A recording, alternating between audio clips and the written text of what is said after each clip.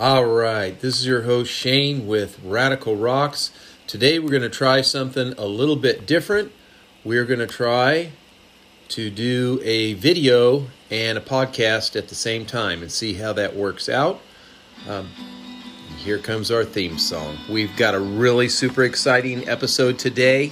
We're going to catch up. We've got so much to talk about.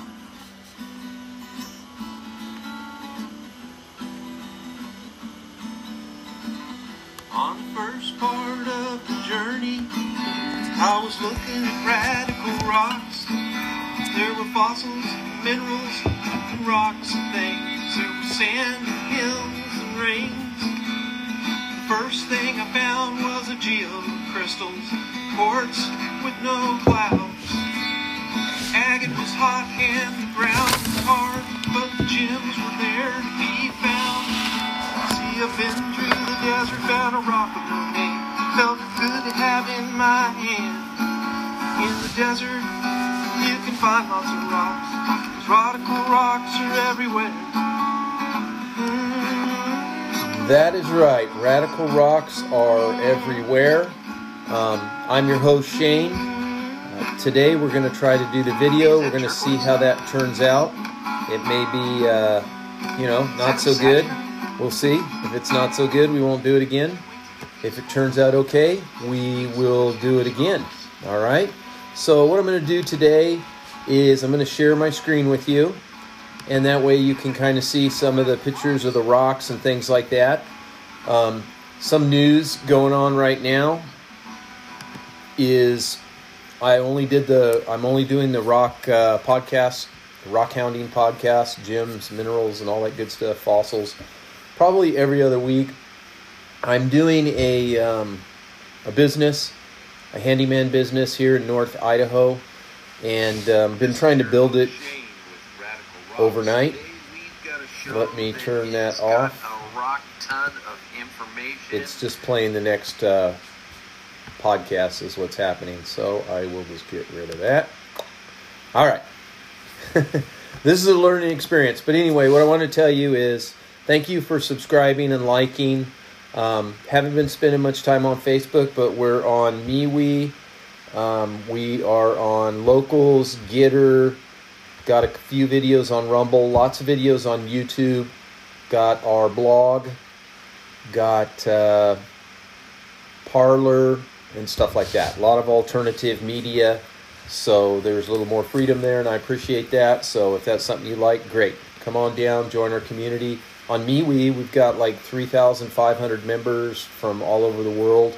It's even bigger than my Facebook group, I think.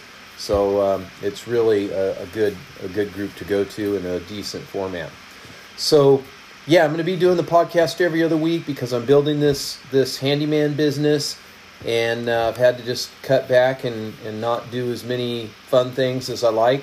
And rocks and minerals is a fun thing that I really enjoy. So let's get right into today's exciting episode. Man, I've got so much to tell you about. It's going to blow you away. We've got stuff on emeralds, Nevada gemstones, a discovery in San Diego, discoveries all over the world. We've got pink rocks, blue rocks, red rocks, birthstones, and so much more. So let's get right into it. Here we see there was a fire opal discovery here. If you go to farmweekly.com in Australia, Brooke Littlewood lets us know about this. Here they are digging. Also, they call it fossicking instead of rock hounding. Our friends in Australia, the Golden Outback.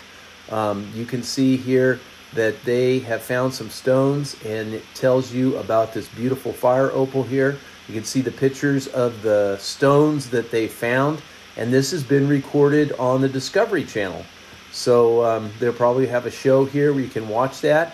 Tells a history about Cooper Pedley, who is a opal hunter since he was about 16 years old. You can see now he looks like he's up there in age a little bit. And he is having a lot of fun. The red is from iron. That is what gives the opal its red color. And they sell this. They make profit. They make jewelry for fun and everything else. Here's some nice opal right there. If you can see the video, you can see the beautiful fiery color there. It is a fun thing to collect opal. Here it is, polished in 14 karat gold studs for earrings. Looks really nice on the rose gold because it is kind of a golden yellow to golden orange, almost a red color sometimes in the darker hues that you would find. And it just takes an eye. You got to see an eye for it. I know when the sun is sitting at a certain angle, kind of low, it shines. Sometimes these things just pop right out from a deep orange to a pale yellow. They found about 30 kilograms of AAA quality fire opal, valued at $250,000. So this is a good season for them. Certainly very profitable. They made their whole year's worth of money there. I would love just to go collect one small one, let alone, $250,000 worth. That's just crazy. So there you go right there. If you want to find out more about it, you can look that up. Now, next on our agenda, March is the month of birthstones of Aquamarine. Mine Mingles is credited with writing this. You can see it at Daily Bay 1T. So it's Daily Bay ONET.com. And you can read all about some of the metaphysics stuff on Aquamarine is written there to let you know how calming it is. The history of it is there because aquamarine obviously means from water of the sea. It is marine. You can see it in the name, aqua, which is water. So this was believed to have the power to protect people from drowning. I don't think that's going to work too good, but it is a March birthstone. It is beautiful. Blue is a favorite color of gemstones in many, many cases. Go into the healing properties. Also, it promotes peacefulness and protection and all this other good stuff. And then they have some ideas where you could buy it, how to buy it. The color, the darker the color, the more the value, right? The lighter the color, well, it might be a little bit cheaper in that case. So aquamarine is the beryl family, same family as emeralds and stuff like that. So could be a little bit fragile, but certainly a beautiful stone that you'd want to add to your collection. Here's something I wanted to share with you. On marketscale.com, Tyler Kern tells us about metal detecting with Daisy. There's a video here. I'm not going to play it right now, but she's showing the Garrett metal detectors, and she is taking you through and showing you how to do metal detecting. You can check her out on her YouTube channel. Very young gal for what you would expect of a metal detector, and you can go through her adventure with her on this metal detector. I thought that might be interesting for you. Again, marketscale.com. Discover the truth, metal detecting with Discovery Daisy. Now, you can go, and we've talked about this before, you can go to different museums around the country, and they are putting on things to help identify fossils, rocks, and more. At the Museum of Geology here at kotatv.com, you can find out more about it. Jeffrey Lindenblum tells us about what's happening here in Rapid City, South Dakota. You could go down there and take some rocks, and these volunteers that are geologists are going to help you find out what it is that you found. And a lot of these rocks, they say there's about 20 minerals or so that are pretty common, but sometimes they find some pretty unusual things, and that can be exciting to have your rock or mineral told to you what the heck it is. This is the same thing true with the gem and mineral clubs. There's many knowledgeable members at the gem and mineral clubs. Right here's the Orange Belt Mineralogical Society. They're located in San Bernardino, California. A lot of great people there. It's been around for a long time. Membership is very affordable, but what I like is the field trips. A lot of these clubs have field trips. The Hauser Bed is a beautiful place for geodes, the potato patch, other rocks you can see there, the cinnamon beds, the strawberry patch. All these are famous collecting areas where beautiful nodules and agates. And they have another field trip here. They seem to be charging $20 because I think this is a claim to go get the Koahif cave onyx, known as cave popcorn. It grows from stalactites and stalagmites, and it also fluoresces a green or an orange under a UV light. These are some of the agates that you can find there at the Wiley Wells area, the Hauser beds. Beautiful rocks. That's the cave onyx right there. Next, right here. Here it is when it's cut. You can see how you see those orbs of how this calcium was dripping like a calcite. Also, there's a bunch of miscellaneous fossils there, little shards and stuff. So this can be a really enjoyable thing to do and to look at. I thought this was pretty interesting. China is showing all these antiquities in the place where the Hong Kong Flooey started, that we're all so fond of and like to, avoid as much as possible, right? So here you have some ancient turquoise from China, and you can scroll through these things here. You just go to china.org.cn, ancient Chinese Calais antiquities on display in Wuhan, and they'll be there. Well, it looks like they're over now. It's already the 21st. So, but I thought some of the pictures, and I'm not going to scroll through and throw them all out at you. You can go look these up yourself. But there's several pictures of this ancient turquoise. Beautiful. You know, the Chinese and the Japanese and their culture has adored also Iran and Iraq and stuff like that. I mean, turquoise has been extremely valued since the times of antiquity. Also, South America, North America, Native Americans have enjoyed this and decorated themselves with this stone since the beginning of time. Now, we will talk about that in a minute. I want to look at how to make wire gem trees. Now, I'm not going to go into it big time, but again, I always talk about Rock and Gem. You can go to Rock and Gem. You can subscribe to their emails, and they'll send you these articles free all the time. Now, I have the magazine. I've subscribed to the magazine. It's a great magazine. I think anybody that's a rock hound or lapidarius should be subscribing, but they talk about these beginning designs, some of the materials. A lot of people just use beads, but you can get creative and use gemstones that you had made, and you can drill through them with a Dremel, with a diamond bit, and they talk about adding it and how they're selling. Here's a couple different descriptions of the Tree of Life, incorporating multiple colors and gems. This can be very beautiful. This is one that's on a carnelia base. Beautiful gemstone. Also, it can be incorporated into a pennant, right? Here's a Tree of Life pennant. They've done some wire wrapping and wire with gemstones floating around in there to look like a tree around your neck. Now, there's several different examples. The yellow gem mine they talk about. The yellow gem mine, you can email this family if you want. They have some beautiful specimens from a mine where they climbed some 700 feet to get the honey opal that's collected at the Yellow Gem Mine in Idaho. And I've heard about some of the opal in Idaho. It's very hard and rare to get to, but and few and far between are found.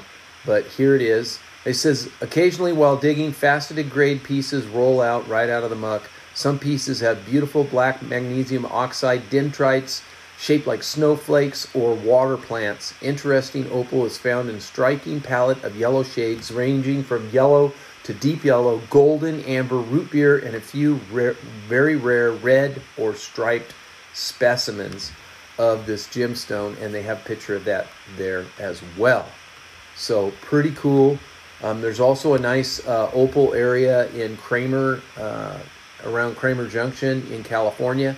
And if you join one of the local gym clubs out there, they have trips out there all the time. I've been on trips out there, and the opal is pretty cool. Now, real and fake gemstones. How do you tell the difference? Well, it takes time, right? It takes experience. When you're handling gemstones and you're polishing them and you're working with them, you start to learn certain qualities that help you become familiar with them. Somebody that has a grinding stone is going to find out very quickly if a gem has likely been treated or is fake. I have to stop once in a while and take a swig of my coffee, so you'll have to endure that. Sorry. The importance of real versus fake can be found here at southernmarylandchronicle.com, and there's no person accredited with this, but they've got 4 tips: knowing your different kinds of stones, diamonds, emeralds, rubies, and sapphires. We're talking about precious gemstones here. They talk about asking the right questions and looking at the seller, understanding different terminology, and buying from reputable sources. But in reality, getting familiar with the stone and their hardness, and also certain types of gem tests can be purchased. And we will look at a place where you can buy those possibly today.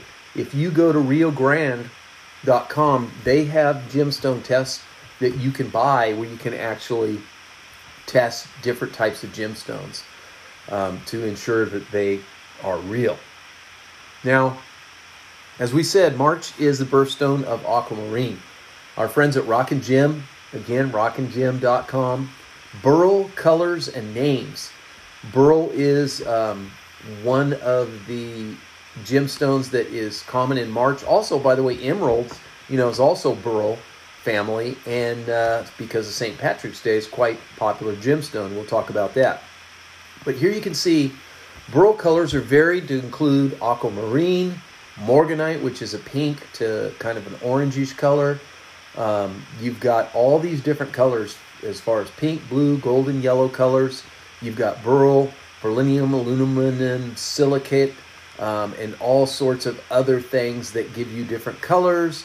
Usually these are long, elongated crystals, 6-sided typically, and very beautiful. The hardness of the burl can be 7 to 8. Like I said, emeralds can chip easy on the corners because of the way the crystals stretch. They stretch out lengthwise longer, so they are strong at one point but kind of brittle down the edges. So different minerals that are inside the burl is what gives it its different color variations. And then here you have green but not an emerald connection. It says emerald usually occurs only as small crystals and tends to be heavily flawed with cracks, inclusions, and so on. But green burl is a pale green variety that gemologists do not equate with emerald. It's pale because it's caused by a sort of an iron, a ferrous ion, and that replaces the other ions and the aluminum ions and gives it this muddied color or this greenish color or yellowish color. It's never been the most popular color. Of course, the most popular is aquamarine, the blues, the pinks, and the yellows, and not kind of the dirty colors like that. It goes into some of the beautiful colors that you can find in variations with morganite, all the way from pink, as we said, to purplish pink and orange pink, and why that occurs because of the different minerals that are in there. If you can get a morganite that's over 5 carats, you have got a Zeppelin. Those are very popular as engagement rings right now. Purple, that is beautiful. And then red burl, which you can get in Utah, very rare colors. Rarest color of all is red, and those can be found in Utah and bought in Utah. And this is because of manganese. So that's ions that replace the aluminum ions again, and then makes it have this different color. So pretty cool. I love Rock and Gem. They always have lots of great information that you can check out. How about orbicular bloodstone jasper? Here's another Rock and Gem freebie that they emailed me. You can look it up, orbicular bloodstone jasper. This comes in a variety of colors, typically greens. This one happens to have some red orbs circled with green orbs with a lighter yellowish color, and it is beautiful. They talk about how to buy orbicular jasper. Of course, you can buy it, on the internet, eBay, Facebook, all this stuff, in the rough or slab groups that they have there. This is a jasper type. You want to find a piece that doesn't have a lot of fractures, because when you make it into a cabochon, you don't want it to break a piece into pieces. And they tell you how to slab it. There's not a particular exact right way to do it. Again, I think just keeping an eye out for weaknesses in the structure of the stone is most important.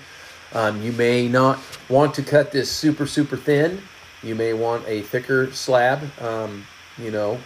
depending on what you're going to do. If you have a color change, which they do have a beautiful picture of some orbicular jasper that they've cut into 3 hearts. It's one big heart in the middle with 2 little hearts attached on the edges, and they're not attached, it's natural. It's just carved that way to look that way. And on the left is green, with orbs of green and red, and then on the other side is red with orbs of mostly orange and lighter color. So pretty cool to see the color transition. I've seen the picture of that before. It's quite nice. Now,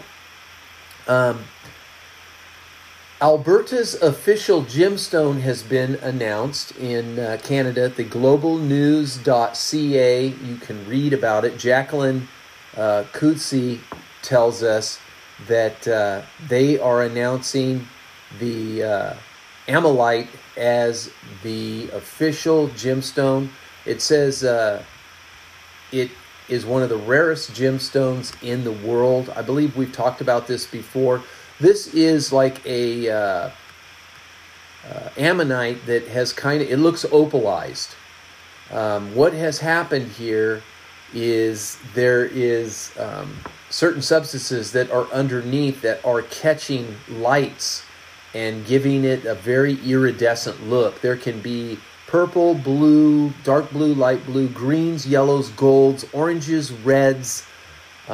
Beautiful. I have a small piece of this stuff. I did not know it was going to be so valuable, but this is becoming extremely rare and extremely valuable. They have a video on it where you can see this very rare situation that happens, and I forget, there was some sort of a mineral that it petrifies with, that gets underneath it, that causes that to happen. And it says here he had one stone that he had found, and somebody offered him $350, and that kind of was like, wow, maybe I'm onto something here. So it seems like it turned into quite a valuable, profitable hobby for him. And this has been declared their gemstone. So pretty cool. Beautiful gemstone. Again, very iridescent. Looks like opal in a way, but no color change. The color stays the same, but very beautiful. All right, next. Idaho Champion Gold Mines reports 2021 drilling results from the Champion Report.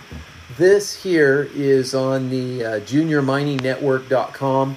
If you're interested in mining ventures, mining properties, or just mining news, this is something you'll want to get hooked up with. You can find out about these new drilling areas. They're pretty excited about this area. They've been finding a lot of gold at higher values and silver as well. And they do specify these lines where they're doing this drilling, and they try to come up with the amount of reserves that they think that they have. And a lot of times this is kind of pumped up to get investors excited, I think. But pretty cool. They do talk about how they drill, how they've come up with these samples. This is how they calculate how thick the veins are and how far down they go and how valuable they are. And then, once they start digging, then will that really back up the findings and the claims that they have? So they feel that they have a pretty good potential of some more gold and silver and things like that in this area. If you want to check that out and you're into that, you can go do that. Oh, my dog is being funny. let's see. I want to... Let me let him out here. Sorry about that. There's nobody else here but me. There he goes. He's on his way. Okay. Drone-based mineral exploration. Looks like they want me to sign up for something, but autoeconomictimes.indiatimes.com talks about how they're utilizing these drones to map out mineral areas. Very interesting. I'm not going to go into it in depth. The article is kind of short, but this is what they are doing in India and other countries to find out what is going on. They use a UAV. They use different types of spectrometers, and they look for heavier gravitational pulls. They map out, areas that are heavily grown. They try and map them out better so that they can see what the potential is for this mining. So kind of interesting, a little bit different. Now, if you're into gold mines, our friends at the Gold Rush Expeditions, they always have a lot of properties for sale. Gold mines, silver mines, gemstone mines. A lot of stuff going on in Montana. This is one I really thought was cool. It's in Granite County, Montana, pretty close to Missoula. If I had the money, I would probably be going and checking this out. Very productive area. It says the Moonlight property is part of a high-value Montana mining site that has been largely forgotten. And I don't know that it's been completely forgotten because there's still a lot of history on it. I did a little bit of research on this, and they have found gold, silver, and copper there, and the values are in copper and gold. I personally like copper areas because those are areas where you could find, azurite, malachite, other really interesting copper minerals. They have a lot of really cool pictures of the mine as they explore it, and they show you some of the little veinlets. This area has a lot of veinlets. They found free gold in some of the old samples, and you can see that it is a premium there. It's kind of cool. I love just going through and looking at these properties. If you like mining, rock hounding, things like that, mostly it's mining, but sometimes, there's opportunities for rock hounding in these type of spots too, so you don't want to be closed-minded to it. And even though this is a claim, you look for a creek bed or something that's open in this area, and like down in here, like maybe where the road is, you could go over there and poke around by the road there where it's more of a public property, and you may not be able to go run off into this claim, but right here looks like there's a creek that goes through, and you could go over there and right by the road and check it out. You're not going to get in trouble for there. You can't open up a mining operation or anything, but you can certainly poke around right there, I would think, without too much problem. All right. So, how a fossil with 10 arms. This is a blood-sucking vampire, and it says it's named after Joe Biden. So I thought it was interesting. You go to WLRN.org. And you can find out about this Joe Biden vampire squid with 10 arms. There's a nice picture of part of the fossil, which they will explain to you how that all works out. It's found in some limestones at Bear Gulch in Montana. And it was a soft-bodied creature related to octopuses and squid. And it had 10 arms, the only known vampiroid to do so, according to this. And, all squids do that, though. They all latch onto something and bite on it, or they catch what they can. But a large squid, the giant squids, we know, take giant bites out of the wells. So this was accredited to Christopher Integliata. And I probably slaughtered his name, but there it is. Levitt. Michael Levitt. And Ian Bayer and Christopher... which the name I can't pronounce his last name. It's too tricky. Fossil leads to discovery of saber-tooth predator and how fallen meteorites can be found by using AI at the print You can read about this. Pretty cool article. They have an interesting stone there that is supposed to be from Poland. And they said that this carnivorous mammal, it's a saber-toothed new species. It was found in San Diego, California. And it is going to be housed at the San Diego Natural History Museum. And they say that it's very, very old. It's a completely new species. It is has the lower jaw and well-preserved teeth. And they feel that this is some really good information. And they go into some other articles.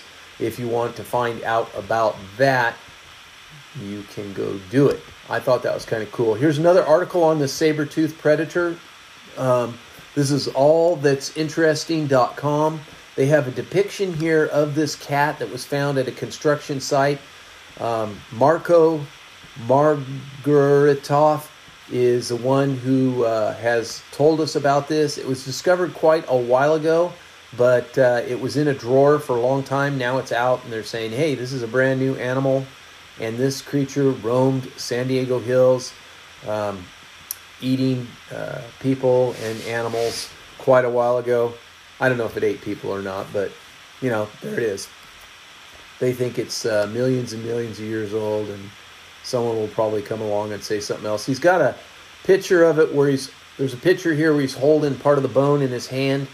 It doesn't seem huge. It seems like, definitely bigger than a house cat, but not like the giant saber-tooth that we're accustomed to seeing. Not quite that big. They have found part of the fang, they say.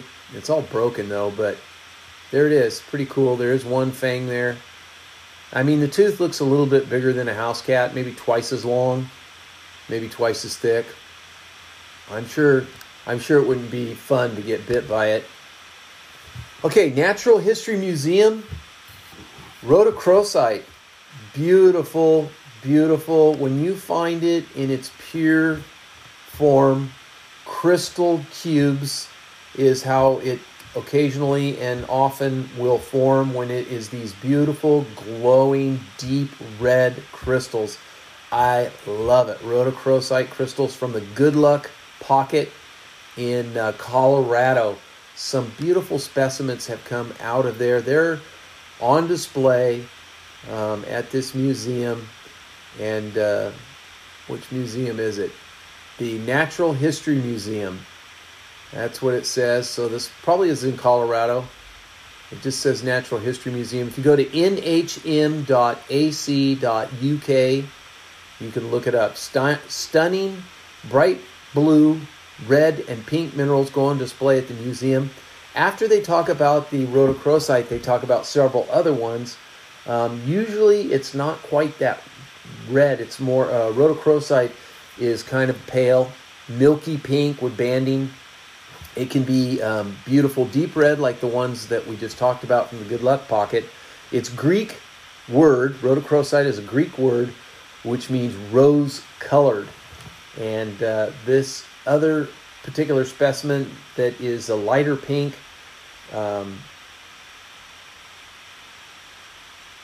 is actually a morganite, the one that I'm looking at right now. But it says that specimen was the red specimen was discovered at the Sweet Home Mine in Colorado in 1873. And finally it made its way into the museum in the 90s, apparently. So pretty cool. Also, they have a beautiful specimen of morganite here. The morganite is a pink colored, very beautiful. Also, they will find aquamarine and green emeralds in these types of deposits, but not necessarily every time. When you find these type of rocks, Burl, it is usually found in a pocket or like a vein called a pegmatite. And pegmatites can have a whole variety of gemstones in it. Can be a real cornucopia. And in this pegmatite, beryl will grow. Rubies will grow. All these beautiful gemstones will grow. There's some tanzanite that they have a picture of here. Tanzanite is actually a type of zoisite. and very rare, only found in Tanzania. Beautiful gemstones that can be found at the Natural History Museum in London, only found in the hills of Tanzania out there in Africa. Beautiful gemstone that you can check out. They have some beautiful pictures here on the website if you want to check that out. What to cut? Green jasper, Gary Green jasper to be exact. Our friends at Rock and Gem have a picture of it here. Quite beautiful. A blue green with a brown green and an olive green carved into a heart shape is beautiful. This particular jasper is said to be made from petrified bogwood at the McDermott area in Nevada-Oregon border. And it is very unique and very beautiful. If you ever get a chance, you will want to cut this. It comes in pinks, oranges, browns, and patterns look like limb cuts, but you can find orbs, patterns, and Blue Mountain and Royal Imperial jaspers also do have some of the same thing. Let's see if there's anyone credited to this. No, there's not. Also, Gary Green jasper is being mined by the West Coast Gemstone Mining Company. It's sold at the Polka Dot Agate Mine at the Caldera Rock Shop in McDermott. And you can also buy the material from Aaron Buell on Facebook. This is really beautiful stuff too. It does kind of look like a bog jasper to me as well. It has blues, it has reds, oranges, greens, light blue, just beautiful yellows, a little bit of almost white. The colors are striking for Gary Green jasper. You definitely want this. The slabbing process, they say generally cut the short ends of the stone. That way you can see where the best patterns are and look for the most desirable pattern. There can be vugs and pits in this gemstone, but you can incorporate that into your cabochon, or you can continue to cut until you have a slab with no blemishes at all. They say make sure that you do a fracture test. You don't want this thing to break. They say drop it on a flat bench from 4 to 6 inches up. If it doesn't split, it should be okay to start trimming. I usually, if I suspect a crack, I usually just kind of feel it with my hand and bend it a little bit. I mean, another way to kind of prevent something from fracturing, of course, you could treat it. I have a YouTube video on how to harden stones if you feel that there's a risk of it fracturing. Another thing you can do is don't hit it with a 60 or an 80 grit wheel. They suggest here to start using a 60 or an 80 grit wheel. If you're afraid it's going to fracture, use a worn 100 grit or less to grind it. It takes more time, but those lower grit 60s and 80s, they can be very rough and make a gemstone crack as you're shaping it. So that's another suggestion I have to you. They said finally go down to a 14,000 grit stage for the polish. After you go through all the stages, you go your 100, you go your 220, you could go 350 if you want, or you can go right to 4 and then to 6 and then 1400.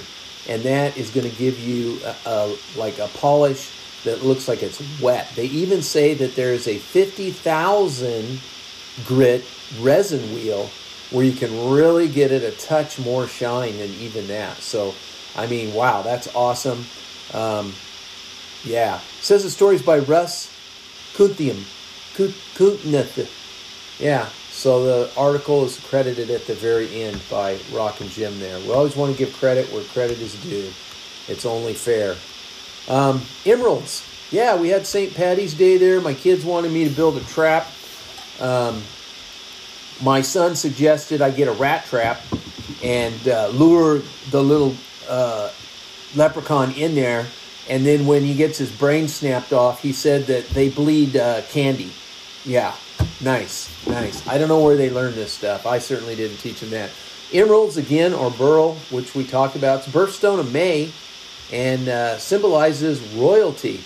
I've always loved a dark, deep green, natural emerald. They're all being lab created nowadays, which, man, I'd rather have I'd rather have a not perfect natural emerald any day over the most perfect, beautiful, lab-created one you could ever find.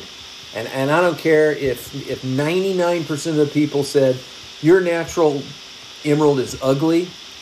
I would rather have a real high-quality gemstone that is lab-created. I still would take that old, dirty, pitted, dark, cloudy emerald that doesn't have hardly any clearness in it over a fake one any day of the week. That's just me.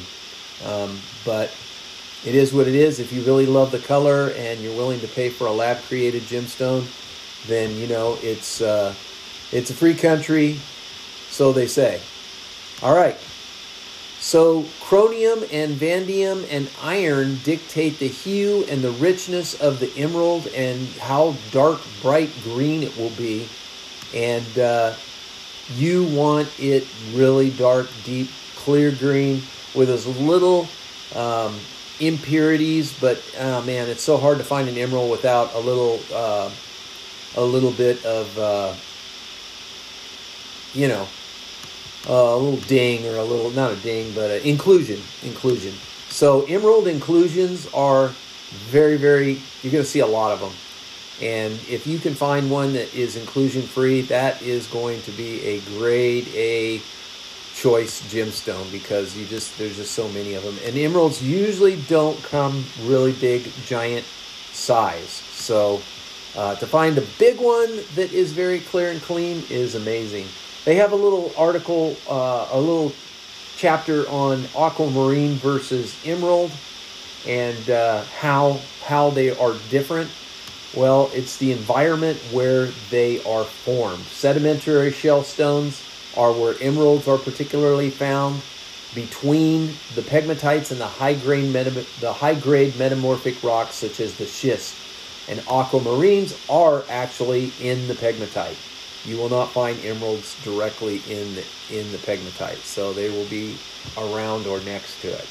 So special environment. Colombian emeralds are some of the most beautiful, well-known examples of emeralds, and there are some spectacular ones that have come out of there over the decades. They go into how they're formed. They go into the iron removal and how that happens. There are some rare Colombian surprises on emeralds where you will actually see a what's called a tarpiche growth in an emerald, where you have another color variation where it almost looks like a star, or some kind of an alien eyeball. And this rare growth is extremely rare, extremely valuable. And they are called, it comes from the word Colombian grinding wheel, because it kind of looks like an old school wheel, I guess. But if you can find one of those, wow, unbelievable. If you can see the video on this, if the video works out, I'm kind of experimenting right now with the Anchor video for this, and I'm trying to do screen share, so it may not work. But if it does work, you can go and check out all this. Again, this is our friends at Rock and Gem. Zambia emeralds have become quite popular in the market. They do seem to be a bit more fractured, and they are not quite as valuable as the Colombian emeralds. Brazil emeralds are very, very valuable as well. They account for about 10% of the emeralds that are mined, and the largest emeralds that are record breakers have been found in Carnambia, and they have been found at up to 38 pounds. So 86,136 carats. That is one of the records. And then the largest natural uncut single emerald was found in Colombia in 1969. It was 7,205 carats, nearly 3 pounds, called the Amelia Crystal. And then another record was broke recently for the 794-pound, 4.3-foot tall matrix specimen that was unearthed in 2017. It took 10 men a week to get this specimen out from under the ground. It was almost 650 feet under the ground and valued at $309 million. Also, emeralds have been found in China. They're very unique because of the vanadium rather than chromium that makes the color. And they're kind of a lighter color. They kind of look almost like they're glowing in this picture. So a nice lemon lime contrast kind of shows up in this. Then they talk about emeralds around the world where you can see all about these. And then the United States, there is emeralds as well that have been discovered in North Carolina. These are quite valuable and very collectible. So you're going to pay top dollar for these Hiddenite emeralds, but you can also go and mine. There's an area over there, the Hiddenite area, where you can actually mine some of these beautiful emeralds. And the latest one was 10 inches and sold for $155,000 at a Beverly Hills auction. And some other ones up to 65 carats and 310 carats have been found from this area. And then finally, the article goes into dig it yourself emeralds that I kind of touched on. The emeraldhollowmine.com. If you look that up, emeraldhollowmine.com, North Carolina, you will be able to find some small to big record-breaking emeralds there. And so you have a chance. The Mountain Area Gem and Mineral Association is also can be looked at. You go to wncrocks.com and you can find out about how they are getting access to these three-dimensional crystals with eye-popping specimens, small patches of green, very beautiful, along with feldspar, quartz, black tourmaline, and garnet. The claim is managed by the club there, by this mineral association, and you might be able to hook up with them and mine some of these. Very cool, very beautiful, and total St. Patrick's Day. Lick Creek. I'm not telling you to lick a creek. I'm talking about a creek called Lick Creek. This is a gold mining area in Idaho. You can go on to eBay and look it up. It's a 20-acre gold mining placer claim on Lick Creek. I'd never heard of this area, but it's pretty cool, and you can go there. This area was pretty popular at the early turn of the century, called Valley Country, under Idaho or Boise counties. And in 1946, they found some 96,576 ounces of gold through 1917 to 1942. The production from 1917 to 1958 was 324,460 ounces, mined a lot from deposits, but also these placer gold. There's a lot of history in this area. There's a triangular-shaped area in Edwardsburg and the apex at the Yellow Pine and Thunder Mountain districts, southwest, southeast corners, respectively. The triangle's about 15 miles, and there is only minor gold production there at this time, but it was a pretty cool area. The county is in Valley County along the meridian. They have some beautiful pictures here. It looks like a really nice area to go in the late spring to summer. If you're interested in that, you can check that out. Gems, Caves, and Stars, Nevada's most glittering experiences. You can go to lonelyplanet.com and look this up by Bailey Friedman. She talks about Nevada is not just glittery because of, all the gambling and all the stars that are there, but they have a beautiful picture of some turquoise there, and they talk about where you can mine it. This is a beautiful green-blue turquoise being pulled out of its host rock. One of them there is crossing across 3 fingers of the individual who has it. So some pretty good pieces.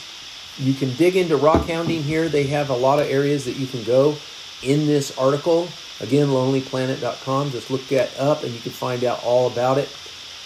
There's quartz, chalcedony, black fire opal, serpentine, jasper, and garnet, just to name a few. They've highlighted 4 sites here. Gemfield. Gemfield is an area where you can dig. There's dig sites. There is green shades of serpentine. There is chalcedony with Saturn rings around it of orange and white.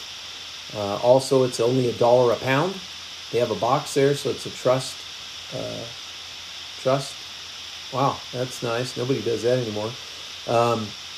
The Oatson Brothers turquoise. Here you're going to pay for a half a day, you're going to pay $150 for a tour or $250 per couple. And the price covers the stones you take home. Kids that you bring are free. Beautiful types of varieties of turquoise and colors and textures and patterns. It is tough. You are going to have to use a rock hammer, a bucket, and gloves. But you can dig turquoise. I mean, what the heck? Garnet Hill. They've got a picture of a beautiful garnet here. You can go there and mine these garnets. They were found about 1870. They look like blood red rubies. About 20 minutes outside of Ely, Nevada, in the northern part of the state. You'll get some beautiful gemstones suitable for jewelry making or just to show off to your friends. They talk about rock hounding responsibly. Take an extra piece of trash home. Don't leave an extra piece of trash behind. That's what our rule is. They talk about the Great Basin National Park. If you want to go check out an awesome cave, man, this cave is just so cool. You can go there and check out these stalactites and stalagmites, and it looks like a cathedral there. It's just wild. You can go check that out. Great Basin to the Lehman Caves and limestone tunnels featuring more than 500 rare cave shields, unique formations dripping with stalactites made of these microscopic crystals that form together. Very interesting. Basin and Range National Monument is also another area you can visit. There is a beautiful area. There's a little video there. You can see some ghost towns out in that area and sagebrush saloons as well if you decide to take a road trip out to Nevada. Now I want to talk about quartz with inclusions. I get an email from time to time. This site sells rocks. Again, none of these people are sponsors. This is just, I get a ton of emails, literally hundreds and hundreds of emails almost every week. And I go through them and different sites that I check, and I pick out stuff that I think is the most interesting. There's so much more stuff I could tell you about, but I don't know, either I've talked about it recently or, whatever. I just don't want to bore you with it. But look at these quartz inclusions here on this particular pointed quartz specimen from Brazil. It has this beautiful orange and these clouds that are in it. Another one from a mine in Chile has this dark black speckles in the tip of the point. Another one has quartz and pyrite inclusions, golden pyrite off to the right side of the point where it is terminated. This is also found in Brazil.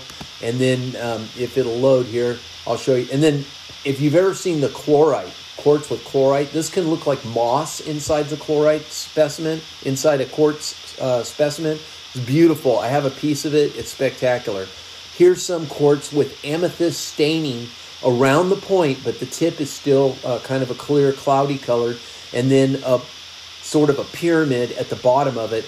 Just beautiful. Here's a smoky quartz with some, looks like some rutilation or some types of inclusions spearing off this way and that way.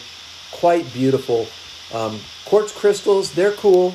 A clear quartz crystal, a cloudy quartz crystal, but these quartz that are unique with these different colors, with rutils in them, with different designs and stuff are spectacular. Let's talk about a lost mine. This is again from the Junior Mining. It's a link that they had. You go to lostmines.net and they talk about all these old lost mines. They've got videos. This one's in Alaska, the Kennecott Copper Mine. Huge building here. Lost mine is probably a misnomer. It's just a mine that's no longer working. And this area here started in the 1900s east of Valdez in Alaska. They found a green patch on a hillside. They thought it was grass, but when they got closer, they found out it was something else. It was the richest deposit of copper on the face of the earth at that time. They invested about $300,000 and developed the mine. In 1903, the Kennecott Copper Corporation was formed. Several mines, the Bonanza, the Jumbo, the Mother Lode, the Erie, the Glacier, all these mines were located all around there, and they produced from one tunnel in the Erie, Mother Lode, and other mines. The train hauled $250,000 of 70% copper ore. In 1916, the peak year for production, the mines produced copper ore valued at over $32 million.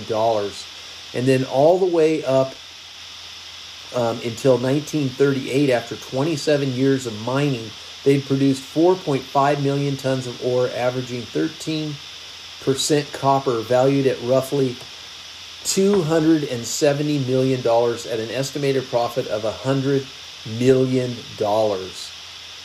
After that closed, the town was never repopulated. It was designated a Natural Historic Landmark in 1986, and much of the area is closed off, which I don't know why you would want to do that. I mean, there's probably still a lot of copper in that area to be found and had. But that is the story of the lost mine that I got through that email. Now, NASA Perseverance Mars rover nabs the 8th rock sample on the red planet. They're still looking for life. They still think they're finding water, usually when they find out that they don't. But they've got a video here. Here they are getting more samples. These should be heading back to Earth here in another year or so.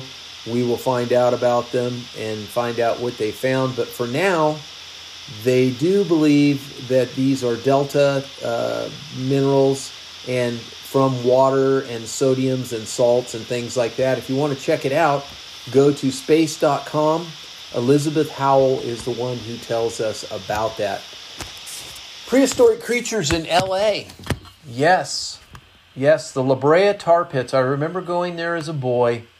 My father took me there, and this area was filled with prehistoric animals. They continue to find discoveries in there. I thought I'd just give a quick shout out to it. It's theepictimes.com, and you can find out more about it. They've got links here to Prehistoric Creatures Rule in the Middle of Los Angeles by Bonnie and Bill Neely. And you can read it for free if you want, but you're going to have to give your email if you want to do that. So guys, this was an extremely long Radical Rocks. I hope you enjoyed it. I hope the video turns out. We will see. We'll see if it turns out or not. Oh, my hair. Where's my hair? There it is. Sheesh. I hate when I lose my hair. You know? Just don't know what to do. Thank you for joining my social media. I'm on MeWe, Parler, Gitter, Locals, Parler. I've got Facebook, but I just don't have the time to go on there. And YouTube videos, we've got I think 40 videos. We've got over 150 podcasts. If you want to go through and listen to those, that's great. And thank you. And remember, rockhounds don't die. They petrify.